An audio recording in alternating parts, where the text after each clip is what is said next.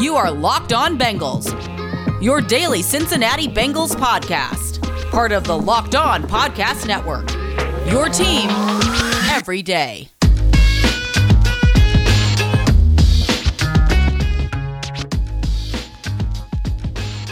What up, Bengals fans, and welcome to another episode of the Locked On Bengals podcast, part of the Locked On Podcast Network, your team every day. I'm Jake Lisco. He's James Rapien. Together, we co-host the Locked On Bengals podcast every day. Thanks for making us your first listen, whether that's on YouTube or any of the great audio platforms out there. We're free and available everywhere, so make sure you hit that subscribe button or follow button, depending on where you're listening, to get us delivered to your eyes and ears every day. James, we're going to start today's show with the big Bengals news of the day, which I completely missed because it was 15 minutes before the Calvin Ridley news broke that Calvin Ridley has been suspended for, well, indefinitely, at least a year, for gambling on football. But Jessie Bates has been officially franchise tagged. We've talked about this week. This was looking like the likely outcome, according to Tyler Dragnon. And there's some interesting, I guess, narratives to talk about since this is now official. First, Jay Morrison points out that this is the 8th time the Bengals have used the franchise tag, and only once did they sign that player to an extension that year. That was Rudy Johnson in 2005. The other time they extended a player after the franchise tag was a kicker. And I know how much you guys like your specialist, you Bengals fans. And that was Mike Nugent. In 2012, he was franchised. He was extended for 2 years in 2013. So history would suggest that if you're a position player and you have been franchise tagged by the Cincinnati Bengals, you will not see another deal. The examples of this are AJ Green, Michael Johnson, Shane Graham, another kicker, Stacey Andrews, Justin Smith. Those guys never saw another big deal in Cincinnati. Couple things. One, it sounds like the Bengals got it right in all of those situations except for Justin Smith. And he went on to the 49ers and was more productive. Am I wrong on any of those? Initial reaction, I don't think so. So that's the first one. So the stat is the stat. And I'm glad Jay looked it up because I sure as hell wasn't going to. But yeah, I mean, it's different when you're talking about a 25-year-old safety. The other part of this is we told you. This is why you should subscribe to the Locked On Bengals podcast on YouTube. So maybe you can see my face when I tell you a month ago that that's probably what's going to happen. I could have told you at the Super Bowl. I could have told you mid-season that was what was happening, because here's the reality. Jessie Bates had career lows in tackles, passes defense, and interceptions. He's supposed to be this ball hawking, I cover the center field type safety, and he was in the playoffs, no doubt. He killed it. I get it. You're murmuring to yourself right now. But if his asking price is the same now, probably is, as it was last summer, like I said, probably is, and they didn't get a deal done last summer when he was a second-team All-Pro, why the hell would any of us be confident that something's going to get done unless Bates is agent and Bates are going to be flexible and drop down that asking price? And we have no indication that that's the case. Saw this coming from a mile away. And look, I still think there's a chance that a long-term deal gets done, but I don't necessarily blame the Bengals either, because I'm not going to celebrate. I'd be happy for Jessie, but I'm not going to celebrate and throw a Jessie Bates party if he signs an $18.5 million per year deal with $45 million guaranteed over 4 years. And that could be what it comes down to. I think back to our podcast last year, and I know we have a lot of new listeners, but when we were talking about this stuff in the heat of training camp, Jake, we talked about guaranteed money. And guess what? Free agency coming up. Guess what we're going to talk a lot about? Guaranteed money. And that might be the hang up. It might not be the average yearly salary and everything that goes into that. It might be, but it might not be. And that's the part of it that sometimes gets overlooked, I think. So I'm not discouraged by this at all. Knew it was coming. 12.91 million. It's value. If you think he's the top safety in the NFL, I don't think the Bengals necessarily view him that way. I think they think he's a really, really high-end safety. And so he's getting paid like a top 5 safety in the league. So I think he should be happy overall, even though he wants that long-term deal, because he's going to make essentially double what he made in his first 4 years. And we'll see if they can find a way to get a long-term deal done between now and July 15th. And it's important to mention that they still are working on a deal. All indications are both player and team would like to get an extension done. And that's still in progress, according to multiple reports. And you're right, it probably does have something to do with full guarantees and all this stuff. And we're going to be talking to a guy that knows a lot about guarantees and the cap and contract structure this week. That's Andre Perrotta. He'll be joining us to talk about the Bengals' money outlook this week. There's a teaser for you. The next day, we're going to have Jeff Hobson on, and he's very familiar with the Bengals. And you may not like his cap math, but he knows how this team spends its money. He knows how this team does its accounting. So we're going to get the objective, I should say, high level external view from Andre. We're going to get the familiar with the team view from Jeff this week. And so it'll be good to get both of those perspectives in the next couple of days. And we'll talk about the Jessie Bates situation with both of them, I'm sure. But the other thing, James, that we were going to talk about to do with Jessie Bates getting tagged were these quotes, these statements. Mm-hmm. I liked what Zach Taylor had to say. It's pretty boilerplate stuff. Jessie's been an important part of this organization, both on and off the field. I'm excited for the opportunity for Jessie to be with us again this year as we continue to improve our team. Great. Perfect. Katie Blackburn said, Jessie has been an outstanding player here for 4 years. Over the past year, we've tried to extend his contract in Cincinnati. And while that hasn't come to pass, we want him here for 2022 to be a part of what we think should be an exciting season and a bright future for our organization. And I reacted to that quote a little bit. And I think that there are a few ways you can interpret this. One is she's telling the fans, we've tried to get an extension done. We couldn't do it. He'll be here for 2022. And if he would like to be back, we think our future is really bright, so he can make that choice. That's one way to read this, right? Is we're happy to have him for next year. And Jessie, if you want to be back and be part of this, the money's there. You can sign on the dotted line. Another way to read this is we tried and failed to get an extension done. He's going to be here for 2022. You guys know our history, and I'm not going to say we're continuing to work on an extension. Now, of course, there have been reports since the statement went out that both sides are still working on a long-term deal. But I don't know. I think for me, mentioning the attempt to extend his contract is maybe what got me in Katie's statement. If instead the statement is just he's been great here for 4 years, we want him here for 2022 to be part of what should be an exciting season and a bright future for our organization, I don't think I have any real reaction at all. I think it's the acknowledgement of the failure, I guess, to extend the contract so far that you could interpret it a couple ways, playing a game with the agent, telling the fans, hey, we tried, and or the negative view that's like, yeah, well, we tried, we're done. And I don't think that's the case. I think this is very Mike Brown-like, and I don't mean that in a negative way. I think it's very, this is what we've done. We like Jessie. He's a good player, and we want him here. This is why we use the tag. Because the tag is viewed, certainly by Jessie's camp, he went on NFL Network a few weeks ago, as a negative, as a bad thing. Overall, right? You want long-term security. You don't want to get tagged. He said it. He's praying that it doesn't happen, all that stuff.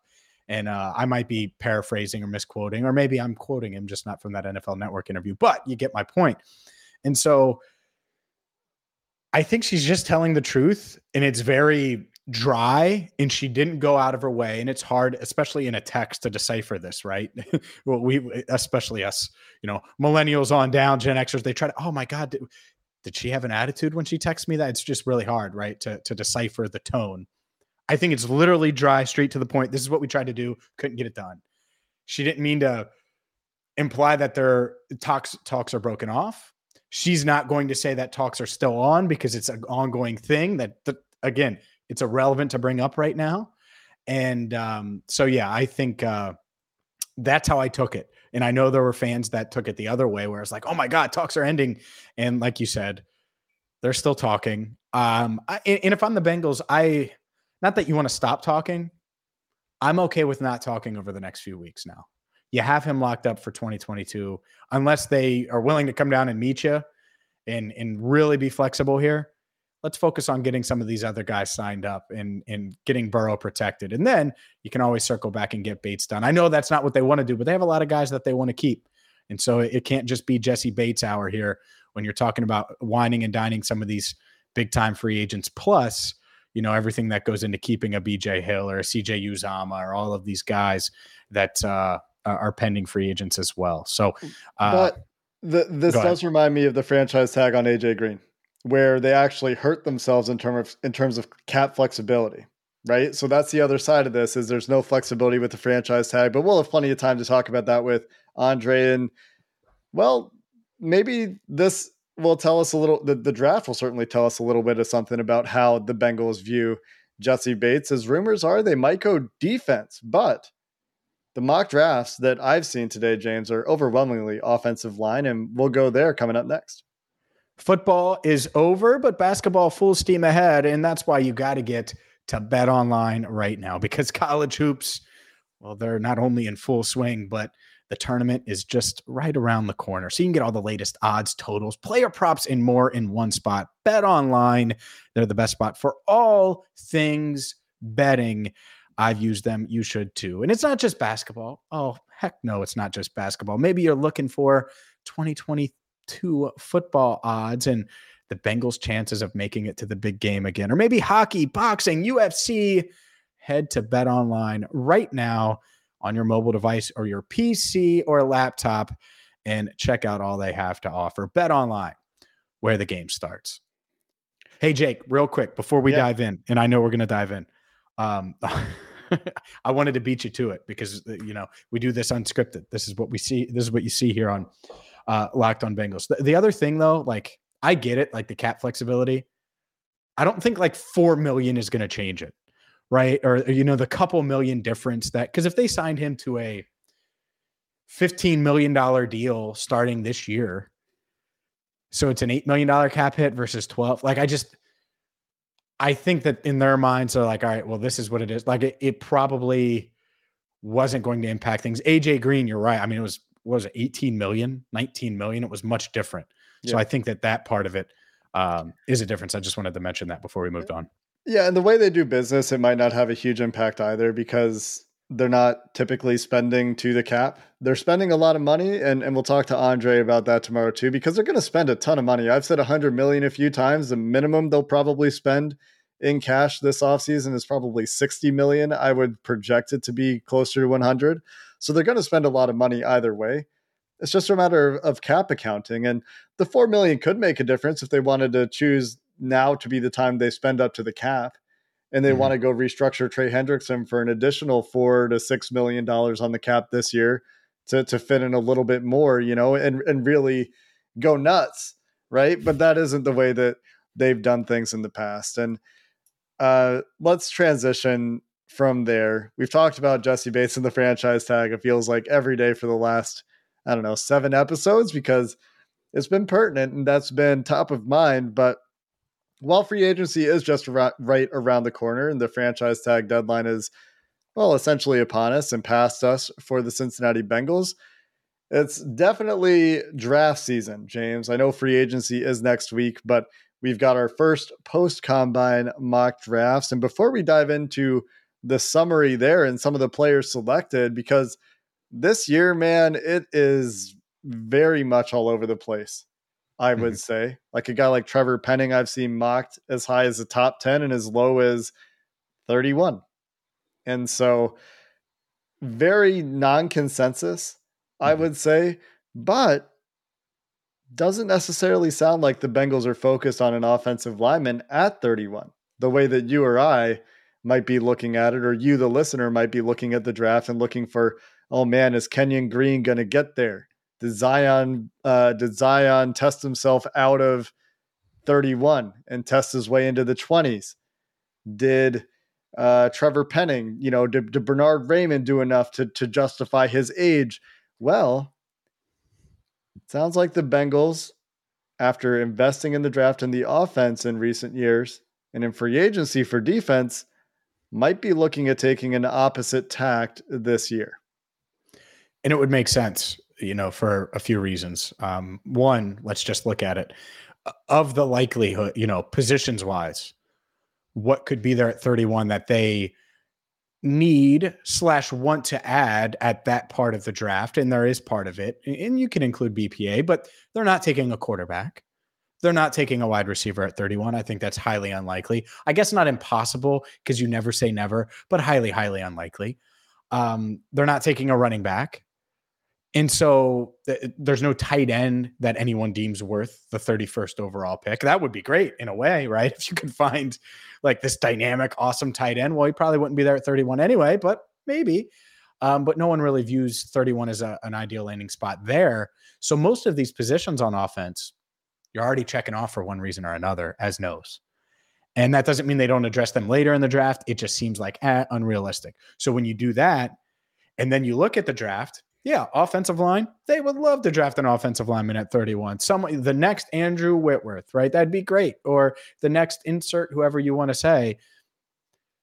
A lot of these top guys are probably going to go and be off the board, and maybe all of them. And if that happens, well, then they need to have a backup plan. And we could talk about some of the offensive linemen that are going in the mock drafts in a minute, but defensively, what could you see them drafting? Because outside of offensive line, doesn't seem like many offensive positions at 31. On defense, corner, I could see that. Safety.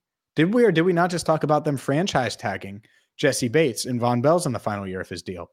Potentially. Linebacker, maybe. We'll get back to that in a second. Defensive end, I think they could use another edge, right? If they could find it, that'd be nice. Another pass rusher. I hope you're nodding, by the way, because I'm looking at the camera. I'm not looking at you. So you might be completely disagreeing.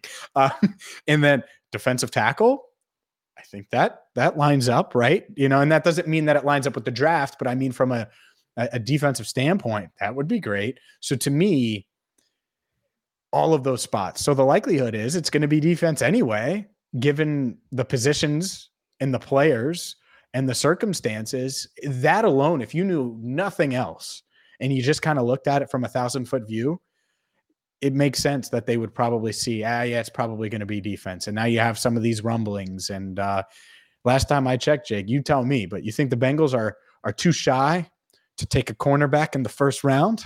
Because they've never been shy about that before. So I would not be shocked at all if that's the route they go. It's been a while. And, the last couple weren't necessarily Jackson so was great. good, bro. Jackson was good. I mean, it didn't end well, but Darqueze Dennard, of course, injury-riddled time in Cincinnati. Dre Kirkpatrick, annual punching bag, although he did sign an extension in Cincinnati. But a bad deal. Go ahead. Well, they haven't necessarily been the best at discerning which corners to pay, let's say. Although they did hit really solid triples to home runs with Chidobe Awuzie and Mike Hilton.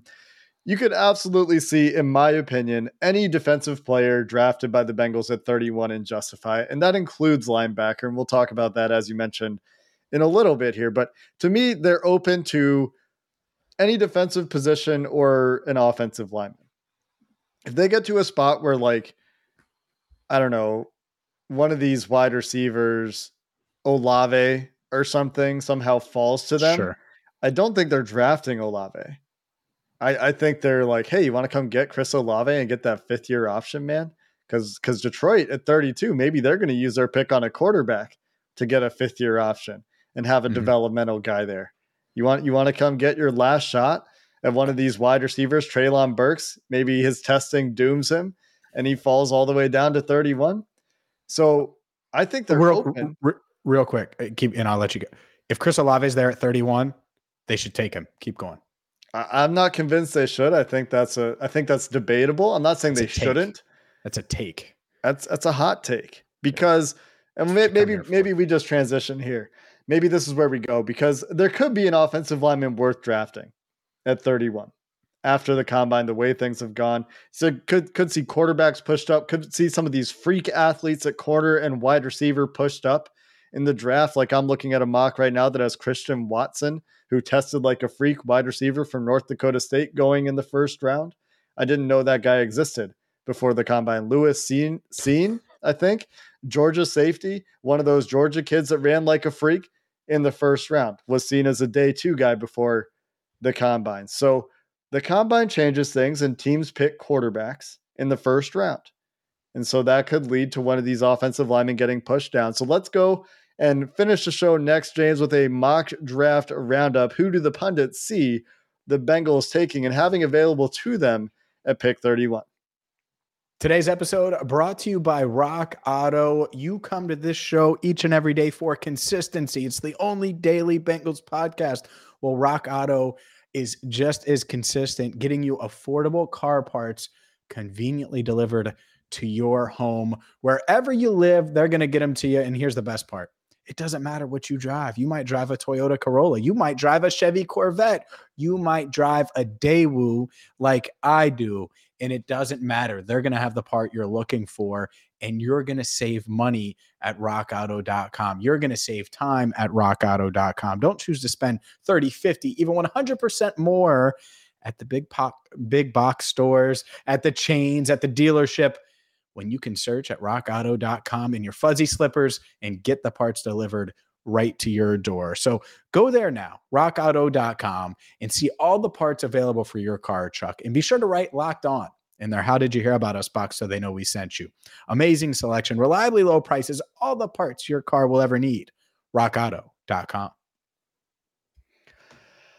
It's not quite Mock Draft Monday, James, but we are going to do a little bit of a mock draft roundup here. We're recording this on a Monday, so if you really stretch your imagination, it's sort of Mock Draft Monday. Still waiting for some of the big hitters to drop their post-combine mock drafts, but a few worth mentioning. And let's just start with a summary of the picks. Locked On NFL Draft has the Bengals getting a falling Tyler Linderbaum at 31. Something that was seen as a dream scenario, I think, for many coming into the combine. I think some people scared off by his size. We talked about the fact that he was going to measure small. There at 31 in that one. Kyle Krabs of the Draft Network has Kenyon Green available to the Bengals at 31. Another guy that I think should probably be seen, despite his combine, as a bit of a home run for the Cincinnati Bengals at 31. Doug Farrar with the Touchdown Wire, USA Today. Tyler Smith, the offensive tackle from Tulsa, who had a pretty strong combine for himself, had a bit of a subpar 3-cone drill from what I recall, but really seen as a riser. And if he can get his penalties under control, could be a really good right tackle in the NFL. Might need a little bit of seasoning, but could be able to play at least guard, perhaps, is what I've heard from those that I trust and those that are connected with the NFL in year one. The other one to talk about that I'm recalling off the top of my head is Trevor Sikkema from PFF, who we had on last week to talk about the draft, had the Bengals going defense. And he mentioned that he heard at the combine that the whispers were the Bengals are looking defense at 31. So we've got 3 offensive linemen to talk about so far. And he had the Bengals selecting Devin Lloyd, the linebacker from Utah, in the first round. And before the combine, Lloyd and Nakobe Dean were both seen by some as top 15 players. And I've seen a lot of mock drafts, James, where those guys are going toward the tail end of the first round. And if you can get a guy like that you think is going to be like a future, the player comp I've seen for Devin Lloyd is Fred Warner. If you can get a Fred Warner, then, I'm okay with you picking a linebacker at 31. That's the argument for me to be okay with you picking a linebacker at 31. So that's the summary, James. What are your initial impressions? I think a lot of people expect this Bengals team to almost be offensive line no matter what. That's what they have to do. And I think they view it that way in free agency, right? And so how do they go hand in hand? Well, they're not idiots. They know most of these guys are going to be gone, and half of them that we speculate about, they're not going to have, or some of them at least that we speculate about, they're not even going to be in consideration at 31. A couple of them will be. And so that's the part they have to decipher. Do they want to roll those dice? I say no. I say they're done rolling the dice.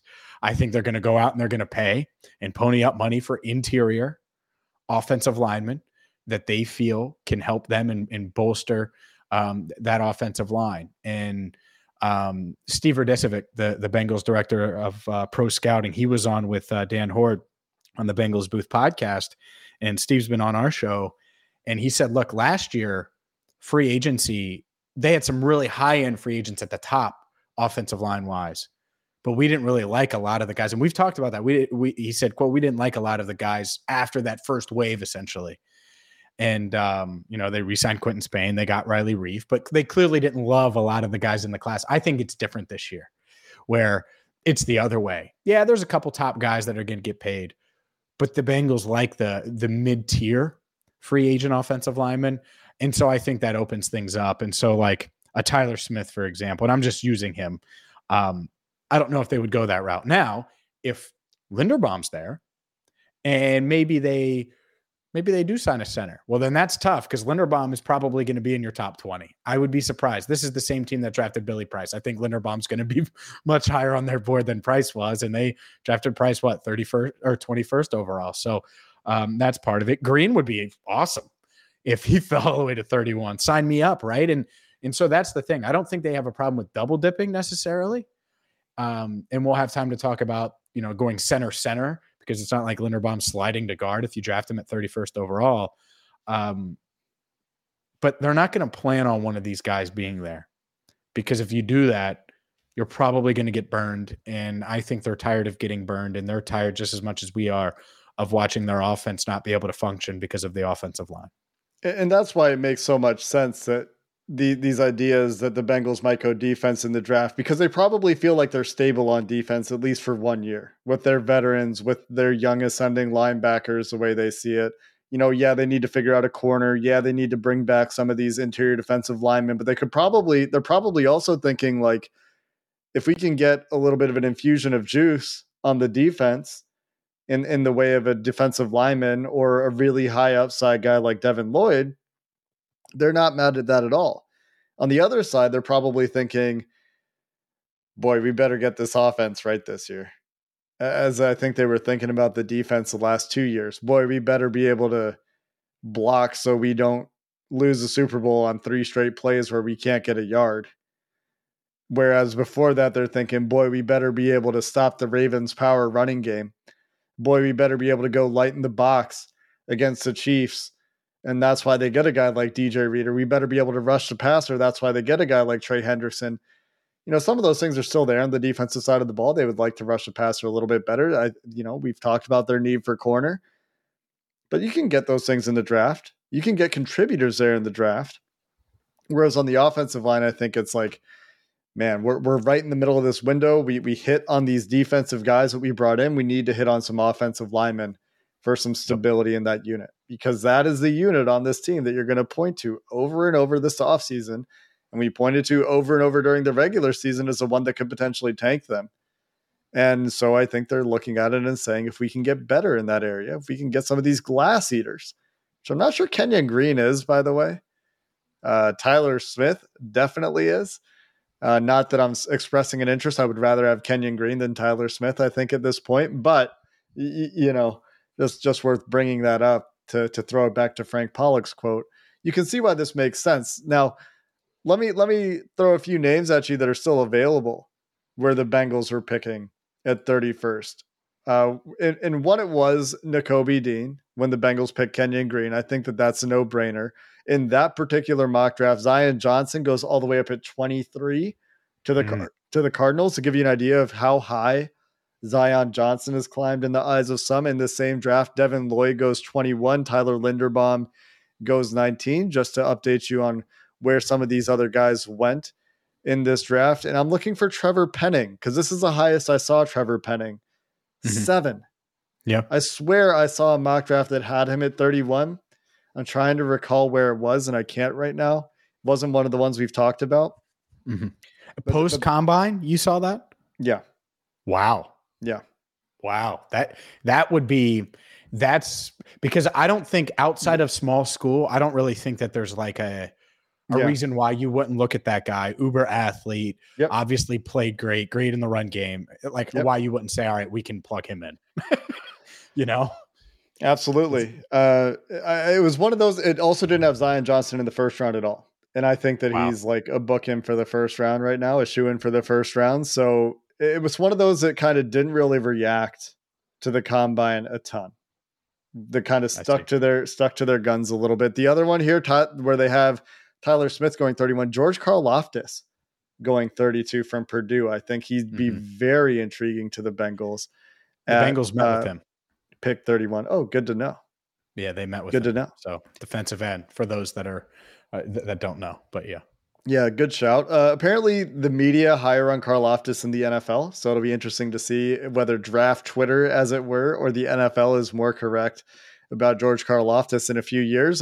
Bernard Raymond in this mock goes at 29. I don't think he was selected in the first round of the previous mock. In this one, Trevor Penning goes 26. Kenyon Green goes 25. And I'm looking for Devin Lloyd, 19. I'm looking for Linderbaum. I think Linderbaum must have gone quite early in this one. 14 to the Ravens, which is something that you could pretty easily see happening, right? Last one to talk about, Kenyon Green goes 29 in the Locked On NFL draft. Kyer Elam is a guy that's moved up, I think, into the 20s for a lot of guys. I was seeing him as an option quite frequently at 31, the corner from Florida. 25 in this mock, Zion Johnson 22 and long gone. George Karlaftis, by the way, in this one 14. So you see kind of the disparities in where some of these guys are getting picked. Trevor Penning here 10th, and you're seeing guys like Jordan Davis in the top 10, top 15 of some mocks. Jermaine Johnson from Florida State going in the top 4. Trayvon Walker from Georgia in the top 5. Going to be number 3 in Lance Zierlein's mock draft, which I don't think is dropped yet, but he mentioned it on the Athletic Football Show podcast with Dane Brugler. So a lot of uncertainty, man. That's one of the big takeaways for me. A wide range of opinions from a lot of people that are connected, more and less connected from the NFL, the people that are kind of drafting off of their own thoughts versus what they're hearing from league sources. So that's the combine for you, man. A lot of information going to crystallize here in the next few weeks.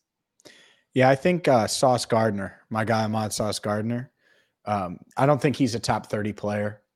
And I think that the NFL should just pass on him. Man, look, he can't run. 4-4-1. No ball skills. Poor size. You want to talk about short arms. I mean, 30, you want to talk about swag. He doesn't 33-inch arms. You want to talk about swag. He doesn't have any swag like Burrow and Chase and those dudes. So like he doesn't fit anything, he should just drop. No, obviously I feel the exact opposite of everything I just said there, from his sauce chain to his long arms to watching him do field drills and being like, how does a guy with that length move that way? And then you're right. He ran a 4.41. Whoo, that boy was moving and he might be a top 5 pick. I mean, looks like 10. He could be. Yeah, there's some debate between him and Stingley, and there's some debate as to like whether edge guys are going to fill up the top 10 or whether these corners are going to sneak in. There's a lot of top 5-ish guys, it feels like. And so with Stingley, like the fact that 2 years ago, Stingley was considered the no-brainer top corner in this draft class. The fact that this kid from the University of Cincinnati has played his way into it. And I remember saying, it wasn't on because we're Locked On Bengals, but it was before the Cotton Bowl. I was like, yeah, Sauce is going to be the number 1 corner taken in the draft. And people are like, come on, man. Come on, James. I'm like, he's going to test well, and then he's going to be the top corner taken. So things are bode well for my prediction that I made. It was in late December, I believe. So we'll see if it happens. The last 2 notes. One, he moved. You're right. The smoothness and agility that he showed when flipping his hips in a back pedal is like mind-blowing stuff for a guy built the way he is. Like, that doesn't make any sense to see a guy move that smoothly. The other thing, and this is for everybody, not just Sauce.